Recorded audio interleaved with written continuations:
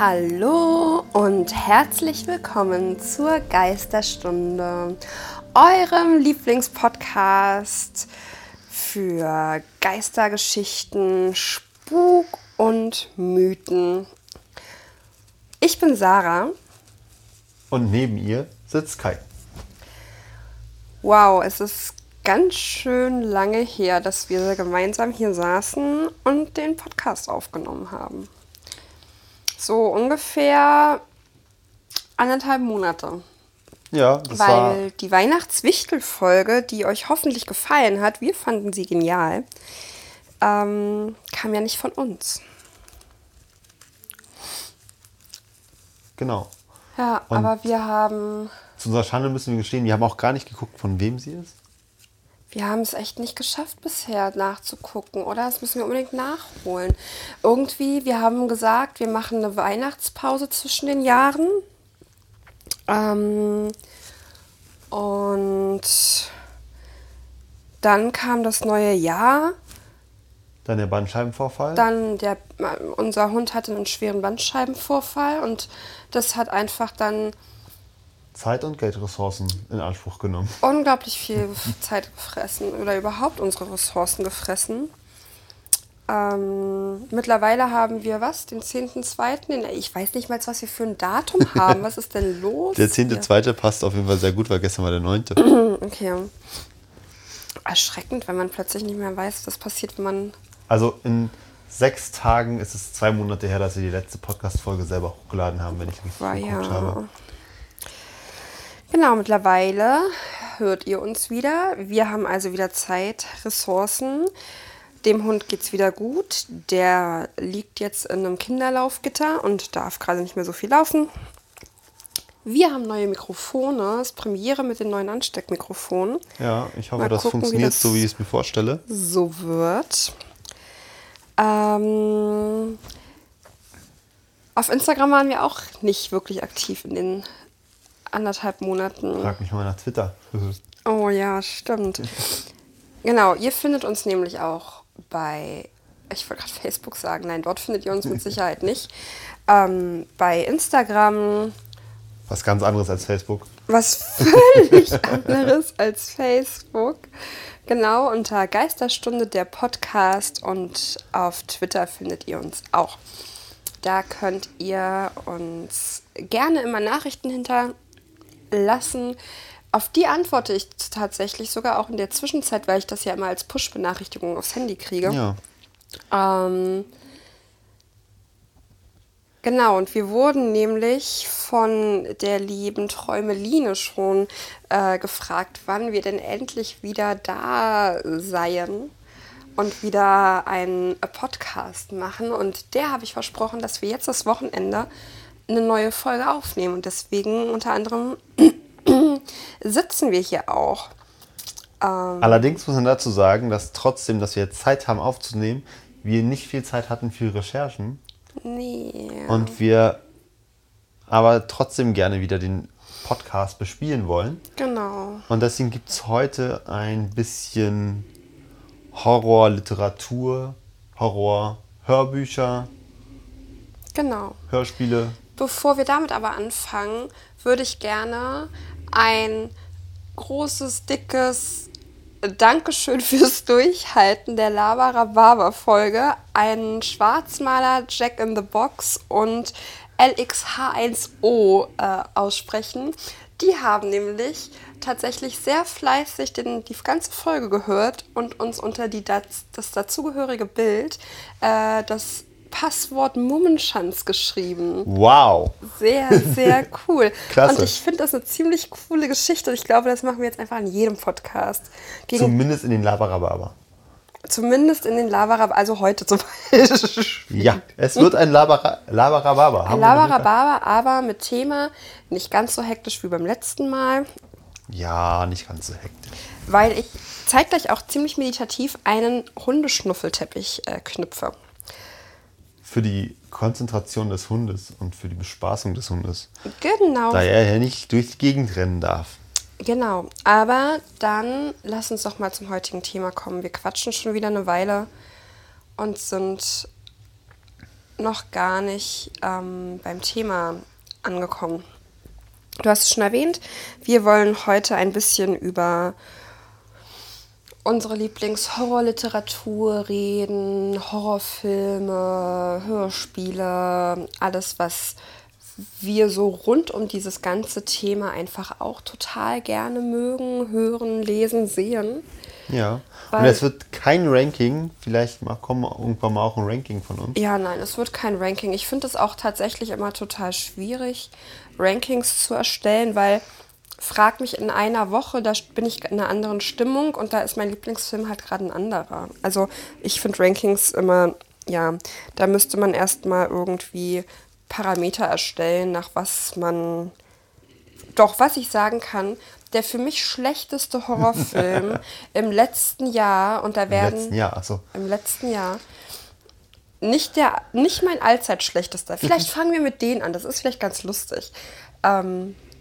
Es ist nicht mein allzeit schlechtester Horrorfilm, weil da ist einer ganz weit oben und ich glaube, an den wird niemals jemand rankommen. Der schlechteste Horrorfilm für mich im letzten Jahr, und da werden einige jetzt bestimmt aufschreien und sagen, nein, der war voll gut, wie kannst du nur, der war genial, weil da scheiden sich nämlich die Geister, ist Hereditary. Hieß der so, Hereditary? Ja, ich bin der Meinung. Gott, war der schlecht. Also nein, du hast recht. Das stimmt nicht.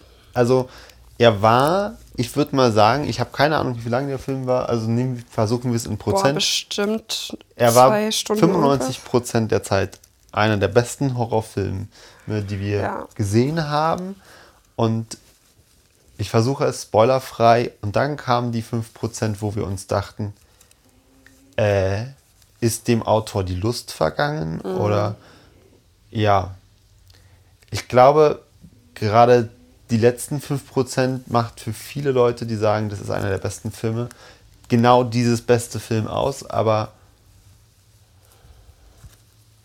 es war so es ist ein bisschen so diese Kunstdiskussion, die dann kommt. So, das muss man dann verstehen und vielleicht verstehe ich es nicht. Ja, ich verstehe es auf keinen Fall.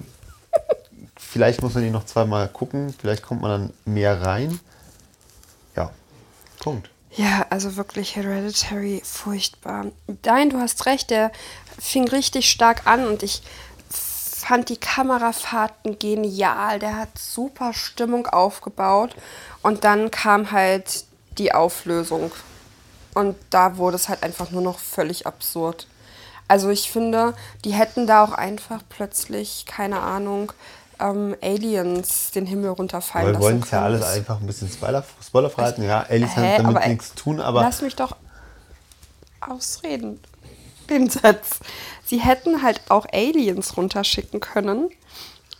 Es wäre halt ungefähr genauso bekloppt gewesen, wie das eigentliche Ende. Ja, aber du hast recht, das hat ja auch viel mit Kunst zu tun. Ich verstehe es dann scheinbar auch nicht. Ja, genau. Das war für mich im letzten Jahr der schlechteste Horrorfilm und ich glaube für dich eigentlich auch, war so, wie ich das einfach immer mitgekriegt habe. Entschuldigung. Der hat natürlich auch viele Erwartungen geschürt, weil er ja so quasi als der Horror-Highlight-Film angepriesen worden ist. Ja, und mit dieser komischen Geschichte mit dem Trailer zeigen in Spanien. Australien war es immer noch. Ach Mann, wieso packe ich die Geschichte immer nach Spanien? Naja, genau. Mein allzeit schlimmster Horrorfilm übertrifft Hereditary, aber maßlos. Also wirklich, es gibt nichts, was furchtbarer. Es gibt viele, die sind trashig. Es sind viele, die sind halt langweilig. Viele, wo du denkst, echt musste das sein? Oder die halt einfach zu viel Blut zeigen. Oder einfach sinnlos. Ich mag ja Splatterfilme überhaupt nicht, die halt einfach nur sinnlos Leute abschlachten. Aber Obsession übertrifft jeden Film im Horrorgenre. Der ist so schlecht. Obsession habe ich mir mit einer sehr guten Freundin vor Jahren mal gekauft. Also wirklich vor Jahren, weiß ich nicht, 7 Jahren, 8 Jahren. Waren wir da überhaupt schon zusammen? Ja. Ja, also vor 7 oder 8 Jahren dann. Das habt ihr drüben geguckt in der Wasserstadt? Nee. Aber ist ja auch wurscht, wo wir den geguckt haben. Auf jeden Fall haben wir regelmäßig Horrorfilme geguckt. Und wir sind damals, weil das Video on Demand noch gar nicht gab, großartig, in einen Elektro-DVD-Alles-Fachhandel gefahren und haben uns mal wieder die Horror-DVDs durchgeschaut, um für den Mädelsabend, den wir machen wollten, einen coolen Film rauszusuchen. Und sind dann über Obsession gestolpert mit einem mega geilen Cover irgendwie. Da war eine Frau, deren Rückgrat... Da steckten halt die ganze Wirbelsäule runter, Glasscherben drinnen und es sah richtig, richtig gut aus. Der Text hinten war eigentlich auch ganz vielversprechend, ist irgendwie über die Abgründe der Menschheit und sowas, also des menschlichen Seins. Ja, klang richtig gut, wir haben uns richtig gefreut, wir haben uns richtig schön Essen gemacht und ich glaube, die Weingläser und Hugo rausgeholt. So einen richtig klassischen Mädelsabend, nur haben wir da halt keine Mädelsfilme zugeguckt, sondern halt Obsession. Ganz kurz noch eingeschoben, der Film heißt Obsession, tödliche Spiele. Es gibt noch einen anderen Film, der Obsession heißt. Und den gibt es nicht, also es geht wirklich um einen Horrorfilm. Ach so. Ja, Obsession, tödliche Spiele. Genau. Ah, okay. Ja, und am Ende war das einfach ein Film, der aus 3 verschiedenen Kurzfilmen besteht. 3 oder 4? Nee, 3. Ein Episodenfilm. Genau. Wir haben bis zum Ende, also das steht sogar hinten auf der Verpackung drauf, dass es ein Episodenfilm ist. Bis zum Ende. Ich glaube wirklich, wir haben sogar beim Abspann noch darauf gewartet, dass irgendetwas diesen Film erklärt und diese 3 Kurzfilme zueinander führt, um das einfach zu erklären. Nee, stattdessen mussten wir uns 3 Kurzfilme angucken, wo es darum ging, dass es wird an dieser Stelle ein bisschen expliziter. Wer es nicht hören möchte, darf gerne irgendwie 30 Sekunden vorspulen. Wo es darum geht, dass ein Typ, der totale Panik vor Hunden hat, beim Petplay, also einer sexuellen Praktik, ans Bett gefesselt wird, mit Hundefutter eingeschmiert wird und dann irgendwelche Hunde auf ihn losgelassen werden, die ihn auffressen. Dann der nächste ist ein Pärchen, was sich obdachlose Menschen zu sich einlädt, BDSM-Spiele im Keller veranstaltet und die dann dort schlachtet. Und die Krönung des Ganzen war der letzte Kurzfilm, wo Nazi-Experimente fortgeführt werden und eine Pille entwickelt wird, die Menschen emotional miteinander verbindet. Und zwar über das Lustempfinden. Und im Keller ist in irgendeiner Vorrichtung ein Mensch eingekettet mit einem Pferdegenital angenäht. Wirklich, dieser Film, wirklich der absolute Horror im negativen Sinne. Mein all-time schlimmster Horrorfilm. Hast du sowas auch? Ich habe Gott sei Dank Obsession ja nicht mitgucken müssen, da ja das Mittelabend war. Aber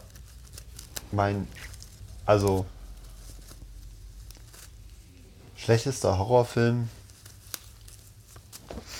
ich glaube, ist für mich unschlagbar einer deiner Lieblingsserien, nämlich die Saw-Reihe.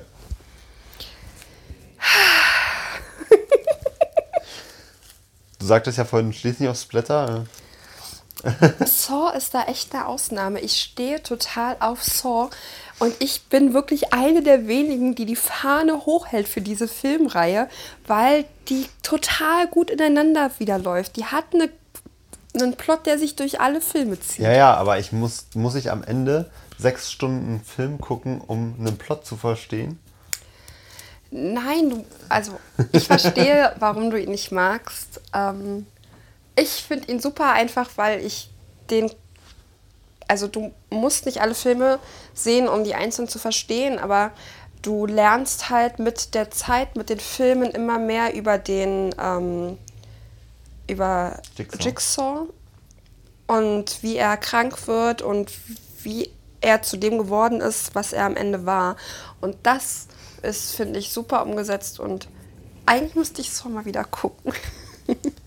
Da kommen wir dann an das Problem, dass man ja schon alleine durch die Art und Weise, wie Filme geschnitten werden in Deutschland, gar nicht an alle Szenen rankommt. Da gibt es ja sehr verrückte Episoden. Ja, plötzlich ist einer einfach weg und taucht halt nie wieder auf. Dass der eigentlich im ungeschnittenen Film gestorben ist leider in der deutschen Version rausgeschnitten. Da taucht er einfach nur nie wieder auf. Ja. Ja, das sind so die all-time schlechtesten Horrorfilme. Ja, und Hereditary steht halt ganz weit vorne. Der hatte so ein Potenzial. Der hatte so ein Potenzial. Der hat richtig gut angefangen. Ach, ist schade drum. Ja, aber was sind denn so Horrorfilme, die du richtig, richtig gut findest? So Empfehlungen im Horrorfilmgenre. Also, ich glaube, mein mittlerweile All-Time-Favorite Horrorfilm ist Jenseits des Übernatürlichen, nämlich Don't Breath. Der ist genial gewesen. Weil der einfach komplett mal so ein bisschen weit weg ist von der normalen Attitüde von Horrorfilmen. Also klar, so ganz kurz, 3 Jugendliche gehen in eine Hütte und erleben Furchtbares, ist jetzt eigentlich so ein Standardding, aber die Art und Weise, wie der Film gedreht ist, dass der Gegenspieler quasi ein blinder Mann ist, dass der Film komplett eigentlich auf Filmmusik verzichtet. Ich weiß nicht mehr, ob es genau wirklich komplett war, aber es hat einfach diesem Film eine komplett andere Atmosphäre gegeben. Vielleicht sollten wir ganz kurz einschieben, so eine ganz kurze Zusammenfassung für die Leute, die nämlich Don't Breath nicht gesehen haben, den nicht kennen, einfach ganz kurz, worum es geht. Genau, es sind 3 Jugendliche, die brechen bei einem blinden Mann ein, weil es Gerüchte gibt, dass der einen riesen Batzen Kohle hat. Und da der Typ blind ist, denken die sich, geil, ist ja leichtes Spiel. Dass der aber ein ehemaliger Soldat in der Spezialeinheit irgendwie war, wussten sie nicht. Und der ist natürlich nach wie vor super krass ausgebildet. Und braucht vor allen Dingen seine Augen gar nicht. Und braucht seine Augen nicht. Und deswegen auch Don't Breath, weil er natürlich alles mit seinen Ohren macht. Genau. Ja. Stimmt, der war sehr schön, Don't Breath, einfach weil er keine Musik benutzt. Das ist halt das Genialste gewesen. Der ist halt einfach still. Der ist ruhig. Du hast keine Filmmusik. Genau, weil damit du ja auch dieses Atmen dann hörst. Und so.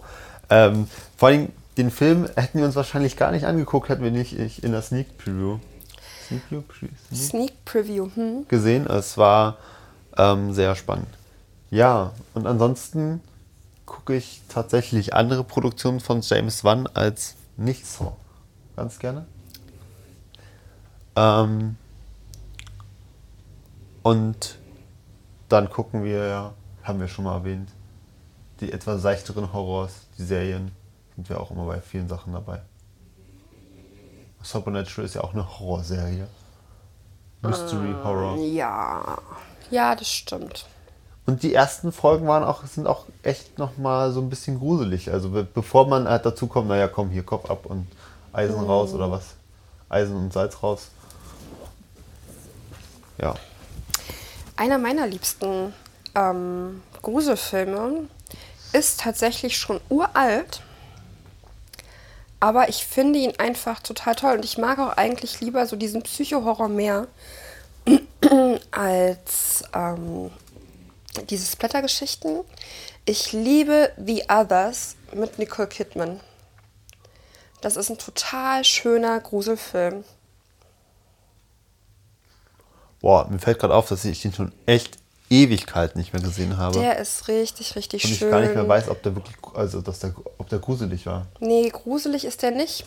Der hat halt so einen krassen Plot-Twist am Ende, der dir halt einfach so einen Schauer über den Rücken laufen lässt. Das ist halt wirklich so ein richtig schöner, wer halt nicht auf Horror steht, aber schon so ein bisschen auf, naja, so ein Mystery-Grusel-Thriller oder Drama eher, dem ist wirklich die Others zu empfehlen. Ganz kurz, es geht um eine Familie, Mutter mit 2 Kindern, die in einem großen alten Haus leben und wie die ihr Leben gestalten, weil die Kinder sind nämlich, ich glaube, beide Kids sogar leiden an einer Lichtüberempfindlichkeit. Und alle in diesem Haus, inklusive ja auch der Bediensteten, müssen halt penibelst darauf achten, dass die Vorhänge immer zu sind, damit kein Licht einfällt und die Türen immer verschlossen sind, damit die Kids nicht aus Versehen rauslaufen können. Genau. Und der Vater, der Mann, ist im Krieg. Und das ist halt einfach so ein Drama über 1,5 Stunden ungefähr. Und erzählt halt dann die Geschichte von denen. Und wie gesagt, am Ende gibt es halt einen fetten Plot-Twist. Richtig guter Film. Den mag ich sehr, sehr gerne.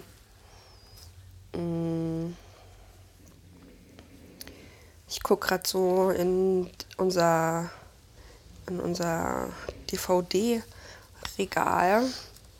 Also klar, ne, ich denke über so Filme wie hier Annabelle und so. Das sind halt einfach echt super solide Horrorfilme, die ich ziemlich gut finde. Die halt man sich so halt Conjuring und so, die man sich gut angucken klassischer kann. Mainstream-Horror. Genau, aber sie sind trotzdem gut produziert und man kann sie sich wirklich gut angucken. Das sind schöne Filme mit schönen Schockermomenten auch einfach, wenn man auf so eine Sachen steht. Was tatsächlich bei mir nach Don't Rest kommt, ist, ich weiß gerade nicht genau, welcher Titel die hatten. Mutter?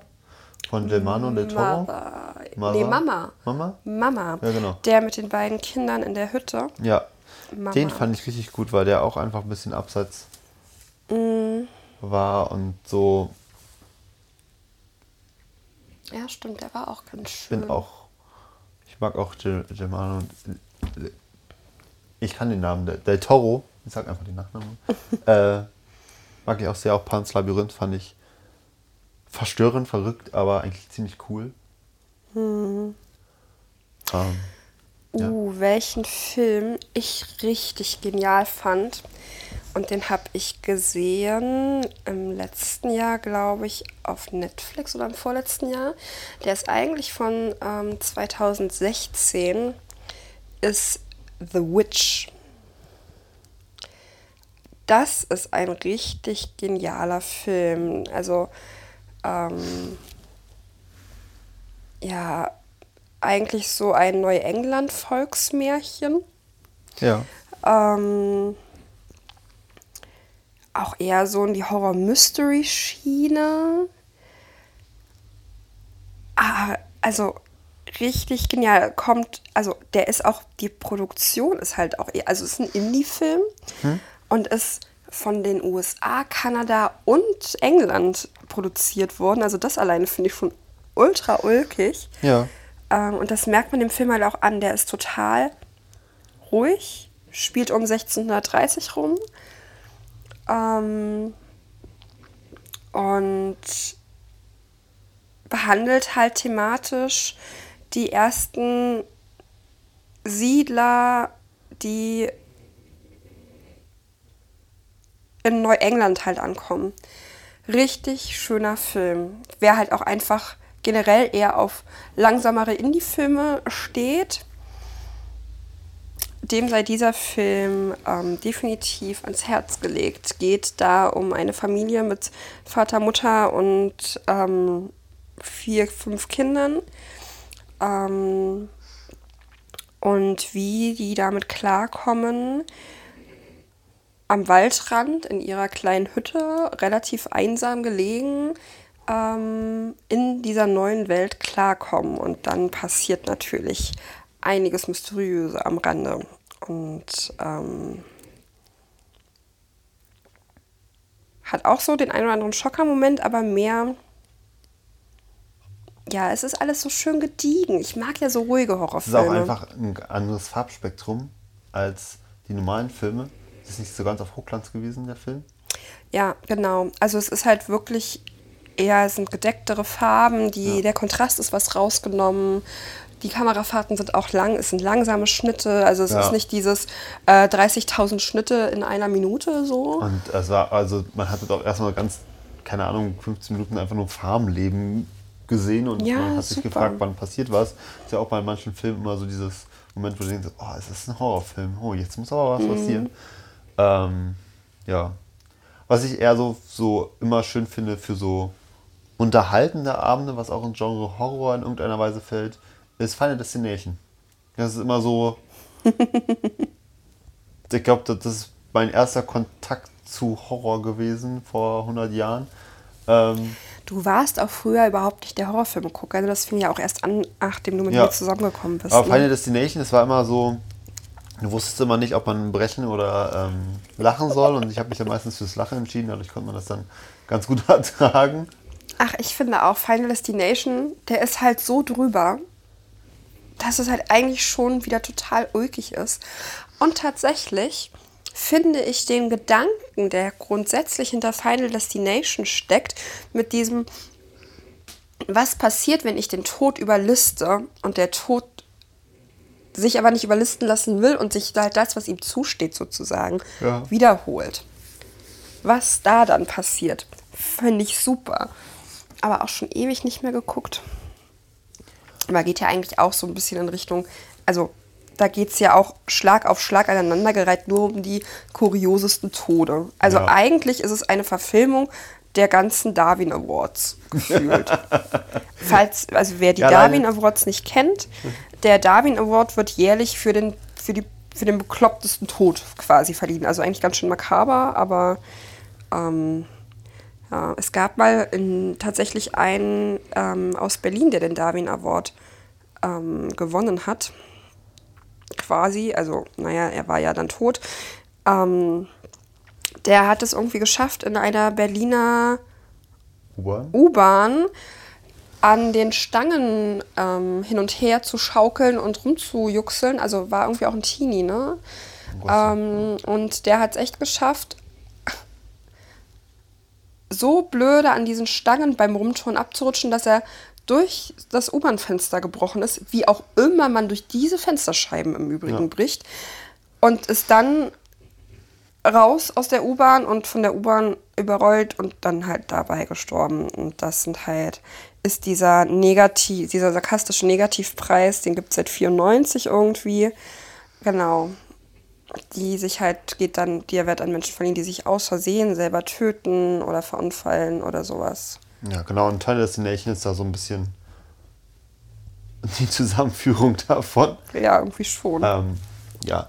Aber ich würde mal langsam eine Brücke schlagen zu dem nächsten Thema, weil wir haben jetzt schon eine ganze Weile über Filme geredet. Genau, wir könnten ja mit Serien anschließen. Ich hatte jetzt einen anderen Plan. Ach so. Buchverfilmungen. Oh, das ist ein spannendes Thema. Oh, das ist ein schwieriges Thema. Ja, also ich meine, dieses uralte Friedhof der Kuscheltiere, jetzt wird der Friedhof der Kuscheltiere neu aufgelegt. Oh, da bin ich so gespannt drauf. Ich habe letztens erst den Originalfilm wieder gesehen. Ach so, ich fand den Originalfilm, ich habe den als echt, keine Ahnung, lange vor FSK-Freigabe gesehen, vom Alter her. Und hatte aber kurz vorher das Buch gelesen. Ich bin ein unheimlicher Stephen King-Fan in meiner Jugend gewesen. Und ich wusste in dem Film, dass er war so dicht am Buch, von meinem damaligen Gefühl her, dass ich immer wusste, oh Gott, jetzt kommt gleich das, jetzt kommt gleich das. Und ich habe mich quasi ständig hinter der Wohnzimmertür versteckt und immer nur durch den Spalt versucht, den Fernseher zu sehen. Was sehr schwierig war, weil wir hatten nur einen Fernseher bei meiner Oma und da steht der Fernseher eigentlich auf derselben Linie wie die Tür. Das heißt, ich habe die Jalousien runtergemacht und im Spiegelbild von den Fenstern gesehen, was gerade im Fernsehen passiert ist, zusammen mit meiner Schwester damals. Das war sehr lustig. Aber da könnte man noch mal kurz über Es reden, bei Buchverfilmungen. Vielleicht könnte ich vorher noch mal etwas zu Friedhof der Kuscheltiere sagen. Ich melde mich hier immer fleißig und du übergehst mich so häufig. Ich finde auch Friedhof der Kuscheltiere ist tatsächlich für die damalige Zeit Ende der 80er gedreht, glaube ich. Richtig gut gemacht. So, ich bin gespannt. Ich habe ein bisschen Sorge vor der Neuverfilmung. Bin aber gespannt, weil es halt optisch schon nett aussieht. Und genau da schließt dann Es sehr schön dran. Oh. Es ist mein absolutes Lieblingshorrorbuch. Ich liebe dieses Buch so unfassbar, weil es einfach für mich so viel mehr als ein Horrorbuch ist, sondern einfach eine wundervolle Geschichte über Freundschaft auch ist. Ich habe das erste Mal gelesen, da war ich 16. Es war zu dem Zeitpunkt damals tatsächlich ultra schwierig, an dieses Buch ranzukommen, weil es nicht gerade zu dem Zeitpunkt einfach nicht aufgelegt wurde. So, das war vor 14 Jahren, Pi mal Daumen. Und habe es dann geschenkt bekommen von meinem damaligen Freund, der es dann irgendwie geschafft hat, an das Buch ranzukommen. Und ich habe Rotz und Wasser geheult bei diesem Buch. Unglaublich. Und zwar ständig und immer. Und die Verfilmung von früher, auch 80er, 90er Jahre rum, dürfte das gewesen sein, so um die Verfilmung mit Friedhof der Kuscheltiere.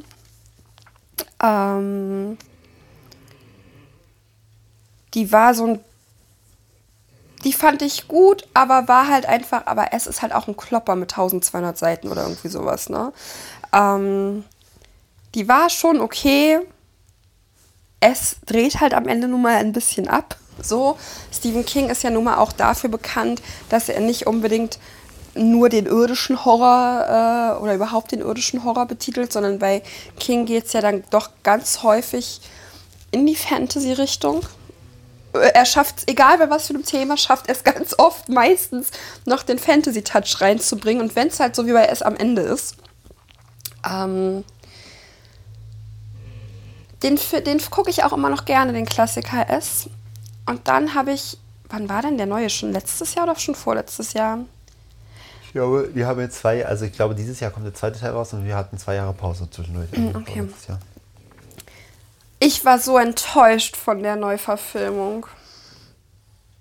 Wirklich, ich saß im Kino und war nur angefressen.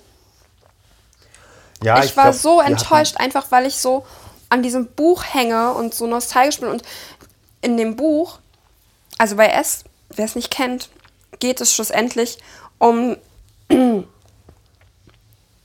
Mordserien, die in einem kleinen Dorf in Maine, also in dem Bundesstaat Maine passieren, die halt dann die Erwachsenen, die früher dort groß geworden sind, wieder zurück auf den Plan ruft, weil sie sich als Kinder ein Versprechen gegeben haben, dass sollte das jemals wieder passieren, sie sich wieder darum kümmern. Und dieses Buch lebt so sehr davon, dass du das immer im Abwechsel liest, wie es gerade den Erwachsenen ergeht und dann 1, 2 Kapitel später, was die Kids gerade wieder machen. Und ich finde, für mich, dieser Wechsel von der Jetztzeit und der Vergangenheit trägt einen ganz großen Teil dazu bei, dass dieses Buch so absolut genial ist. Und das übergeht die Neuverfilmung total. So, der erste Teil Es hat ja rein nur die Kids betrachtet. Und das hat mich im Übrigen fertig gemacht, weil der eine Schauspieler, einer der Schauspieler aus Stranger Things ist, genau. Und das spielt ja auch noch zur gleichen Zeit, ne, in den 80ern. Das hat mich ein bisschen fertig mit Kurre gemacht, aber das ist ja mein persönliches Ding. Ich fand es super schade, dass sie diese Zeitsprünge klar voneinander getrennt haben. Ich werde mir den zweiten Teil trotzdem angucken dieses Jahr. Dann kann ich mir erst ein Kompletturteil bilden, klar, aber ich finde das ein bisschen schade. Ich habe das Buch nicht gelesen, ich fand den Film ziemlich gut. Ja. Ich finde im Übrigen generell die besten Buchverfilmungen im Horrorgenre sind echt von King. Shining, davon gibt es auch eine Neuauflage, habe ich letztens irgendwie mitbekommen. Das ist gerade total in wieder. In den 80ern haben sie das jetzt gemacht und jetzt kommen so ein bisschen die 80er wieder vom Gefühl her. Mhm. Die legen gerade die ganzen King-Bücher. Ich meine, zeitgleich ist ja jetzt auch die Dunkle Turmreihe gestartet und wenn ich alles weiß, gefloppt. Stimmt, aber darf ich nochmal zurückkommen? Ich war noch gar nicht fertig. Shining ist halt richtig genial und ich bin sehr gespannt, weil Shining so krass von Jack Nicholson, also die Geschichte ist krass und es ist gut filmisch umgesetzt, aber die schauspielerische Leistung von Jack Nicholson ist halt der Oberhammer in dem Film und lebt dadurch halt einfach auch so ein bisschen davon. Da bin ich echt gespannt. Hast du Shining gesehen oder gelesen bisher? Gar nichts? Weder noch. Oh, dann müssen wir das mal nachholen. Also, weil der ist wirklich gut. Wirklich, wirklich gut. Weil das Spannende ist ja, also in den 80ern wurden ja noch ganz viele Filme. Carrie wurde ja damals noch verfilmt, Christine wurde verfilmt damals.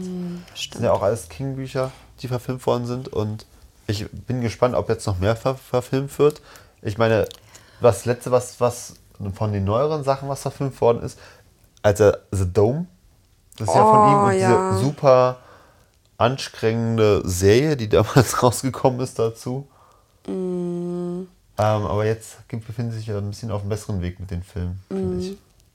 Die haben auch auf Netflix, glaube ich, ist der Film oder die Kurzserie, ich glaube, es ist ein Film. Das fand ich total gut. The Fog? Ja, der Nebel, ja. Ja, ich weiß nicht, ob der Film oder die Serie auch so heißt. Die ist gut umgesetzt und die ist auch keine Neuauflage von irgendeinem anderen Film. Also soweit ich weiß, wurde das auch in den 80ern nicht verfilmt, sondern erst jetzt. Die fand ich gut. Aber The Dome, ja, gebe ich dir völlig recht. Die war, Das Lustige ist, du sagst ja, es ist eine Neuauflage von einem alten Film, aber nein, es ist einfach nur eine zweite Buchverfilmung. Ja. Also es lebt ja keinen neuen Film auf, ne? Also ich meine, Herr der Ringe, da würde niemand davon sprechen, dass es eine Neuauflage von einer alten Verfilmung ist, weil es gab ja schon vorher zwei Verfilmungen von Herr der Ringe, die man eigentlich nicht kennt, oder Titanic. Ja, stimmt. Da gab es Millionen Verfilmungen. Ja. Und was hast du sonst? Horrorbücher? Ich bin ja auch richtig fetter King-Fan. Echt? So. Also, schon über King. Ich weiß, unser Bücherregal ist auch, also wir haben ein komplettes Bücherregalabteil irgendwie ist komplett voll mit King, obwohl ich beim Ausmisten ein paar Sachen aussortiert habe von King. An der Seite steht in dem King-Regal steht sogar Kuhns. Ja, Dean A. Koontz. Genau, ich liebe die King-Bücher. Es gibt ein paar, die ich natürlich, also gerade so die so sehr in die Fantasy-Richtung schlagen, sind nicht so meins. Welche ich richtig geil finde von King, sind die Richard Bachman-Bücher.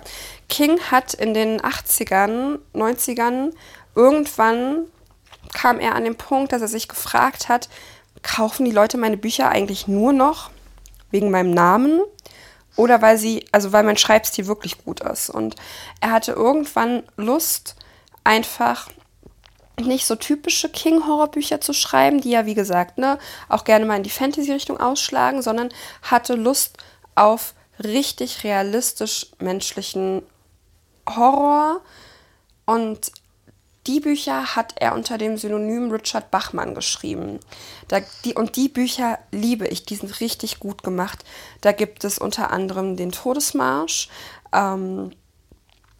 King beschäftigt sich als Richard Bachman ganz viel mit den menschlichen Abgründen im Zusammenhang mit Entertainment. Also, wie weit treiben wir unsere Entertainment-Lust mit Serien und wo ist der Stopp? Gehen wir da über Menschen, Leichen und über Tode und Morde, nur um uns entertainen zu lassen? Und das fängt er super ein. Im Todesmarsch geht es darum, dass jedes Jahr Hunderte von Kindern zu diesem Todesmarsch angemeldet werden, 3 Tage und 3 Nächte komplett am Stück durchlaufen. Die dürfen nicht unter eine gewisse Kilometeranzahl fallen. Ich glaube, unter 5 oder 6 km/h dürfen sie nicht fallen. Sie dürfen 2 Verwarnungen oder 3 Verwarnungen kriegen. Bei der 3. oder halt nach der 3. werden sie erschossen. Und es gibt nur einen Gewinner. Und so in diese Richtung schlägt er mit den Richard Bachman Büchern. Das finde ich richtig, richtig, richtig, richtig, richtig genial. Du bist mehr so der Dean Koontz-Leser. Also die Bücher sind, glaube ich, überwiegend alle deine. Ich habe, glaube ich, noch nicht ein Buch von Dean Koontz gelesen. Ja, ich habe ganz früher, waren gefühlt alle 2,5 Wochen in der Bibliothek und haben neue Bücher rausgesucht. Und da habe ich ganz viel von Dean Koontz gelesen. Es hatte auch noch ein paar andere Schriftsteller, die ich gerne gelesen habe. King habe ich auch viel gelesen, aber auch eher so die Sachen Richtung Carrie und so. Und ansonsten von Horror bin ich absoluter Lovecraft-Fan. Das ist ja nochmal eine komplett andere Geschichte, aber er hat sich ja dann eine Art Kult teilweise auch aufgebaut. Und also vom Gefühl her, bis vor 5 Jahren war Lovecraft auch fast gar nicht bekannt. Und mittlerweile gibt es ja jetzt auch endlich ein Computerspiel, was auf meiner Warteliste steht von Dingen, die ich unbedingt spielen muss. Obwohl ich Horrorspiele gar nicht so gut ab kann, weil mir das echt zu viel Nervenkitzel ist. Aber an Lovecraft kann ich da nicht vorbeigehen. Es gibt wenig Verfilmungen von Lovecraft, die wirklich auch Hand und Fuß haben, sage ich mal. Die Farbe ist aber ganz gut, oder? Ja, das sind halt Also auch so Indie-Titel. Und recht alt Ja, schon recht wieder, alt, ne? genau. Das sind halt so Indie-Titel dann eher. Aber die Bücher sind halt schon was ganz Besonderes. Also er schreibt halt so viel mit so Sachen, die halt einfach der Fantasie überlassen werden. Er sagt halt ganz oft so Sachen wie, ja, das ist gar nicht vorstellbar. Und oder eine Geometrie, die gar nicht möglich ist. Das sind so, da bleibt so Raum für Fantasie, wo andere Schriftsteller dann immer explizit ins Detail beschreiben. Aber dafür sind seine Götterwelten sehr ausgefeilt, beziehungsweise wurden ja später immer weiter ausgebaut. Auch von ihm oder auch also durch andere dann später weiter? Howard, Vornamen gerade vergessen, ist auch ein Schriftsteller, der auch in dieselbe Schiene schlägt. Und mittlerweile gibt es ja, also Wolfgang Holbein schreibt ja Bücher über den Cthulhu-Mythos letztendlich. Stimmt. H.P. Baxter heißt er, glaube ich. Ne, H.P. Howard? Ach. Es gibt einen, der hat gerade angefangen bringt gerade eine Buchreihe raus namens Lovecraft and Carter und der heißt Jonathan L. Howard. Wie komme ich denn auf Baxter? Naja. Da geht es auch um Cthulhu. Genau. Und Wolfgang Holbein habe ich früher als Kind auch total gesuchtet. Wurde es ja doch sehr generisch teilweise die Sätze sind.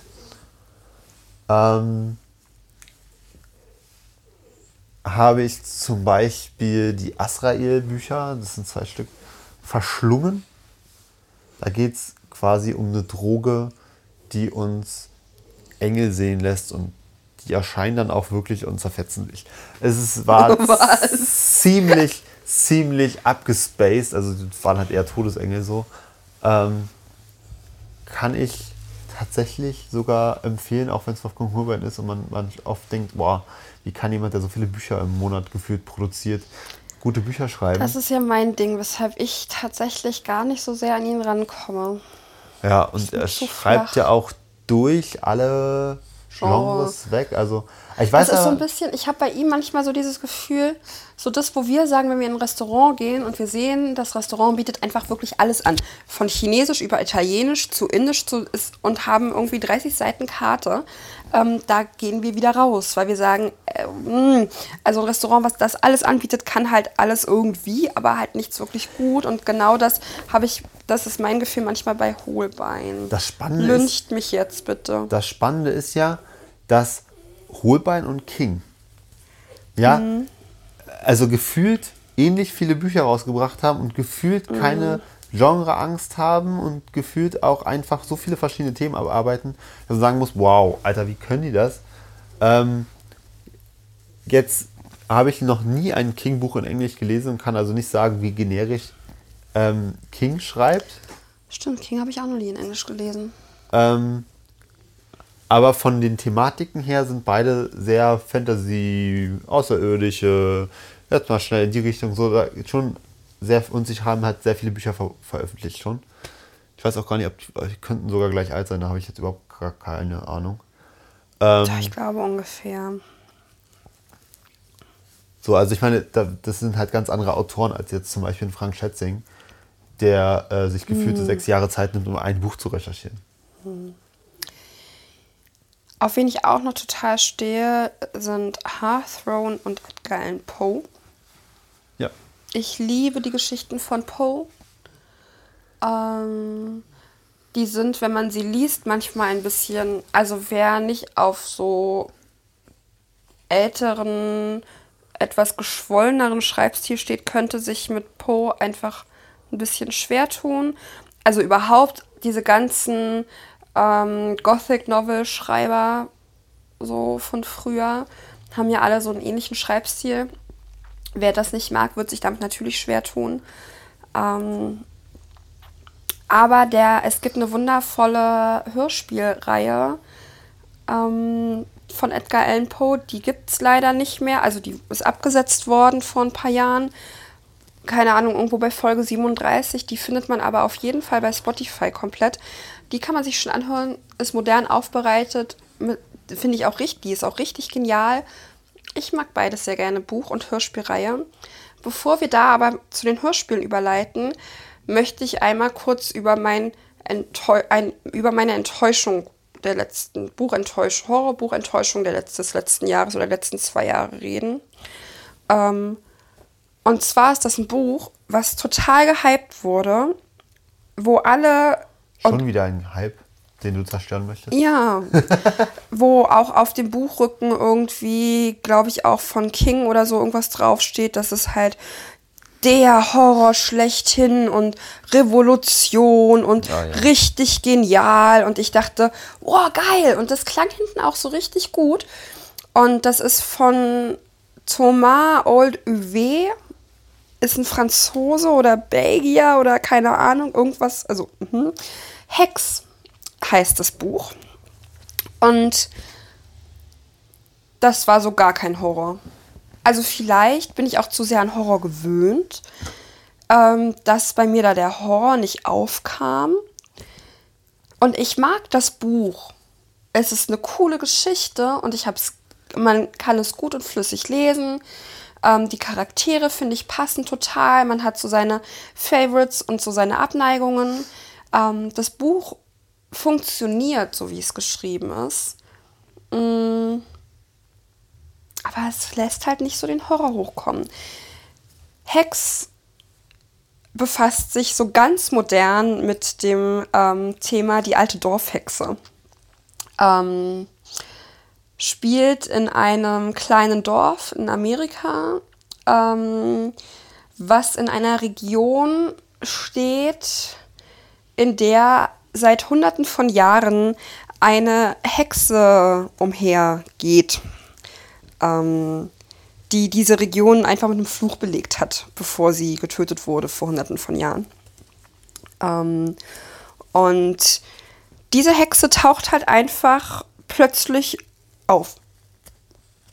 Im Wohnzimmer der Leute, mitten auf dem Marktplatz, überall. Und die Leute haben angefangen, ihr Leben um und mit dieser Hexe zu gestalten und haben Hex, die App, entwickelt, um sich gegenseitig immer auf dem aktuellen Stand zu halten, wo sich die Hexe gerade befindet. Und ist eine super coole Idee. Und wie gesagt, ich finde, das Buch funktioniert total gut. Es ist eine schöne Geschichte, ich habe es gerne gelesen, aber es ist halt einfach, es ist für mich halt absolut kein Horrorbuch. Und lange kein Horror, der für mich an King oder Poe oder Lovecraft ranreicht, sondern einfach ein schönes, solides Buch. Also man kann es lesen, man darf noch nicht mit der Mega-Erwartung rangehen wie ich, weil es halt suggeriert wurde durch den Buchrücken. Genau. Aber eigentlich waren wir ja schon bei Hörspielen durch die Edgar Allan Poe Hörspiele, die wirklich empfehlenswert sind. Wir sind nämlich auch so kleine Hörspielsuchtis. Und haben da einiges hier stehen. Wirklich einiges. Und nicht nur Horror, sondern halt auch ganz viel Fantasy und so Gedöns. Aber heute geht es uns ja wirklich um Horror.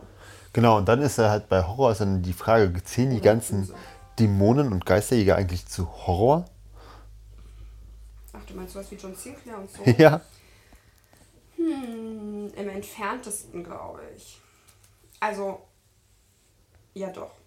Ganz im entferntesten gehört es vielleicht schon so dazu. Aber es ist halt nicht Horror so oder Grusel, sondern es ist halt eher so actionlastig mit Dämonen und übernatürlichen Wesen.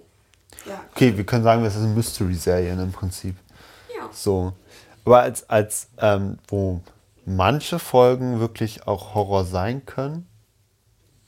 Ganz kurz, um das kurz abzuschließen mit diesen Mystery-Serien. John Sinclair ist da fantastisch und es gibt halt auch, wer auf John Sinclair steht, alter Schwede. Oder wer da mal reinhört und das gut findet, der ist wahrscheinlich für die nächsten 3 Jahre gesättigt mit Hörspielen, weil es einfach so viele gibt. Es gibt die Studio Braun Hörspiele aus den, also eigentlich ist John Sinclair so ein Groschenheftchen, was man in den Bahnhöfen kaufen kann, von Jason Dark. Ist ein Geisterjäger aus London und beim Yard. Beim Yard, genau. In einer Sonderabteilung. Und diese Bücher oder diese Heftchen wurden in den 80er Jahren vom Studio Braun das erste Mal vertont als Hörspiel. Da gibt es irgendwie 108 Folgen oder irgendwie sowas von Studio Einen klassischen Braun. 80er-Jahre-Charme. Mit wirklich klassischen 80er-Jahre-Charme. Also sowohl was Rollenbilder von Mann und Frau angeht, als auch Hörspielqualität. Aber es macht Spaß, Studio Braun zu hören irgendwie. Aber ich habe dadurch John Sinclair auch kennengelernt. Irgendwie, vielleicht bin ich da auch nostalgisch irgendwie. Dann gibt es die 2000er Edition. Die heißt deswegen 2000er Edition, weil die 2000 wieder angefangen haben, das neu zu vertonen. Richtig schöner, moderner Mystery-Dingens, also wirklich gut. Der auch aktuell noch weiterläuft. Die auch immer noch weiterläuft und mittlerweile, glaube ich, bei Folge 134 sind oder so. Mit ein paar Sprecherwechseln zwischendurch. Genau. Boah, das ist klar bei so langer Zeit. Natürlich. 19 Jahre. Und dann haben sie irgendwie 2010, 2012 rum angefangen, John Sinclair Classics aufzulegen, als Hörspielreihe, wo sie sich mit den Anfängen von John Sinclair beschäftigen. Und da sind die, glaube ich, mittlerweile auch bei Folge 40 oder was. Also wer auf den Kampf gegen Dämonen steht, also wer Supernatural geil findet, dem empfehlen wir mal in John Sinclair reinzuhören. Und wer John Sinclair geil findet, dem empfehle ich, Jack Slaughter zu hören. Kunden, die diesen Artikel gekauft hatten, kauften auch. Das geht halt absolut in die Comedy-Richtung und es nimmt halt diese ganzen Sachen wie John Sinclair und sowas auf die Schippe. Hat auch nur 20 Folgen, aber Jack Slaughter ist fantastisch. Einfach nur ein Beispiel, um zu verstehen, wie bekloppt Jack Slaughter ist. Also John Sinclair hat ja sein großes heiliges Kreuz, mit dem er alles niedermacht, was er will. Da gibt es dann halt ein paar bestimmte Regeln, wie das funktioniert und halt so ein klassisches magischer Moment in so einem Ding, wo man halt einfach sagst einen Spruch, du hast das Kreuz und du hast dann erstmal deine Ruhe. Und Jack Slaughter hat das natürlich auch, allerdings muss Jack Slaughter dafür eine Barbie-Puppe in die Hand nehmen. Und, Hilf mir, Ponytail! Ich bin die Tochter des Lichts! Ja, man merkt bei Jack Slaughter ganz eindeutig, da haben sich Leute hingesetzt, die super gerne Geisterjäger-Geschichten lesen und auch wahrscheinlich ganz viel Buffy geguckt haben und daraus eine Sache produziert haben, die komplett lustig ist. Die Stereotypen sind trotzdem alle drin. Es gibt die blonde Schöne, es gibt den Schönling, es gibt die ESO-Hexe und so. Also es ist auf jeden Fall hörenswert. Ja. Und findet ihr hier auch, wo wir gerade, wenn ihr bei Spotify, stimmt. Es gibt eigentlich mittlerweile all das gibt's bei Spotify. Wer super auf Buffy stand, dem gefällt auch. Dem könnte Van Helsing Faith van Helsing. Faith van Helsing gefallen. Ist wirklich, ohne Witz, sehr nah an Buffy irgendwie dran. Also weil die Synchronstimme ist auch so und die Stereotypen aus Buffy sind halt auch mit ihren beiden Freunden ja. und so. Und ich glaube, auch da sind die Synchronstimmen, also es ist wirklich, da ist die Synchronstimme von Sarah Michael Gellar, die Synchronstimme von Spike, mir fällt gerade der Schauspieler, James Masters. Ja, das stimmt. Und die Synchronstimmen sprechen halt alle mit und man ist halt so ein bisschen wie so ein Fandom, kann man schon sagen, aber mit anderen Themen. Ja, das stimmt. Genau.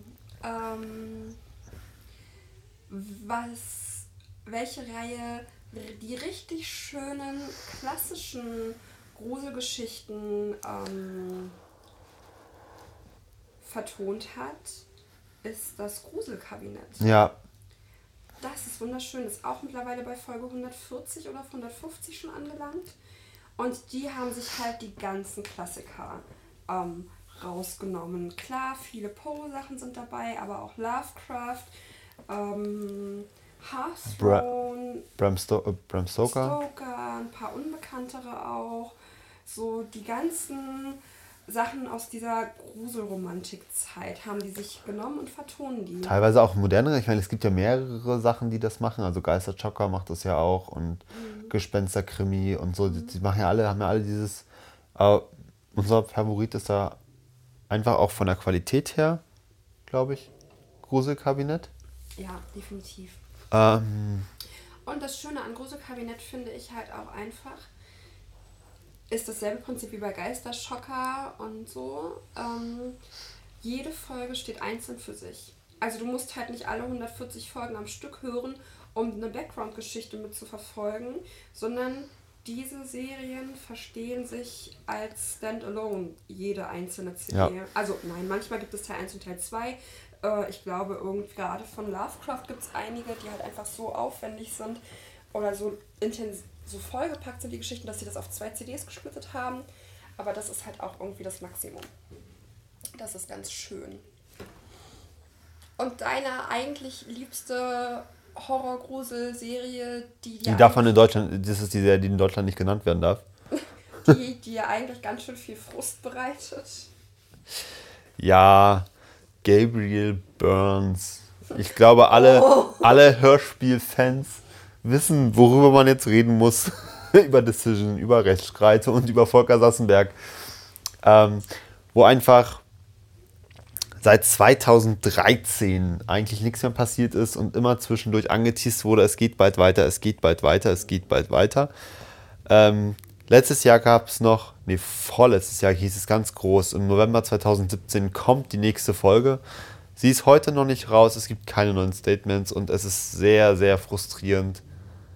Also viele erwarten halt wenigstens so ein, ey Leute, es ist vorbei. Und ich finde ganz ehrlich, das kann man den Fans also einfach auch zugestehen. Ich habe diese Hörspielreihe mit in die Beziehung gebracht. Du kanntest die vor mir gar nicht. Ja. Fand die super genial, aber Gabriel Burns ist echt eine Reihe, die man ganz, ganz krass aufmerksam hören muss. Also das House of Cards unter den Hörspielreihen. Ja, also da darf man sich echt nicht ablenken lassen. Und das ist der Grund, warum ich glaube, wir haben 42 Folgen hier stehen mit den Sonderfolgen. Weshalb ich die auch alle noch nicht gehört habe, weil ich jedes Mal von vorne wieder anfangen muss, weil entweder zu viel Zeit dazwischen liegt oder ich mal 2-3 Folgen hatte, wo ich halt irgendwie noch Haushalt nebenbei gemacht habe und dann vielleicht mal kurz 5 Minuten draußen war, wieder kam und plötzlich alles anders war und ich dachte, hä? So. Deswegen bin ich da so tief in der Geschichte nicht drin. Aber es ist halt ein Riesenhype auch um diese Serie entstanden mit großem Fanprojekt, diesem Forum, was es da gab, Experiment Stille. Ja, genau. Das ist ja auch ein Begriff aus dem Hörspiel. Genau, das wurde ja 2016 eingestellt, dieses Forum. Weil halt auch einfach nichts mehr kam und ich finde, die Leute, die halt da so hinterklemmen als Fans, haben halt eigentlich es auch mal verdient. Also, ja, was soll das denn, ne? 2-3 Jahre ist einfach tot, dann stellst du dich hin und machst die Fans wieder heiß. Vor allen Dingen, es wurden ja dann auch wieder 2 Hörspiele produziert, die also rausgebrannt worden ist. Und es gibt ja auch die Ansage, die nächsten 2 Hörspiele sind schon produziert. Sie müssten halt nur noch rausgegeben werden. Und vor allen Dingen, die dann in dieser Zeit jetzt rausgebracht wurden, hätten ja auch bis die letzte CD einen guten Abschluss, zwar keinen befriedigenden Abschluss per se gefunden, aber hätten irgendeine Art Abschluss gehabt. Und dann haben sie noch eine CD rausgebracht, die irgendwie wieder ganz viel Plot aufgeworfen hat und dann war wieder Funkstille seit 2 Jahren. Und das ist halt einfach mies. Das ist halt einfach echt unfair. Aber wir wollten auch gar nicht so lange einfach nur rumpoltern. Das stimmt. Aber es ist eine gute Serie. Ja, es ist eine super gute Serie. Ja. Worum geht's da? Um Gabriel Burns. Ich kann diese Serie zusammenzufassen. Okay, schlussendlich geht es bei Gabriel Burns darum, dass... Wie heißt er? Steven Burns? Steven, genau. Dass Steven als Kind Zaubertricks aufgeführt hat und bei einem dieser Zaubertricks dieses klassische Ich lasse jemanden verschwinden Ding gemacht hat. Und zwar seinen kleinen Bruder. Name? Fällt mir jetzt gerade nicht ein. Okay. Und den hat er verschwinden lassen und dieses Kind tauchte einfach nie wieder auf. Das ist einfach, also das war wirklich weg. So, er hat es wirklich geschafft, dieses Kind verschwinden zu lassen. Und das ist so das, was ihm nicht mehr losgelassen hat. Mittlerweile ist er erwachsen, ist schlecht laufender, bezahlter Schriftsteller. Kochbuchautor. Genau. Der aber eigentlich Taxi fahren muss, um sich seinen Lebensunterhalt zu finanzieren. Der dann aber plötzlich von einer Organisation gecasht wird, die mysteriöse Umstände versucht aufzudecken, zu gucken, was steckt dahinter. Und dafür wird Gabriel gebraucht.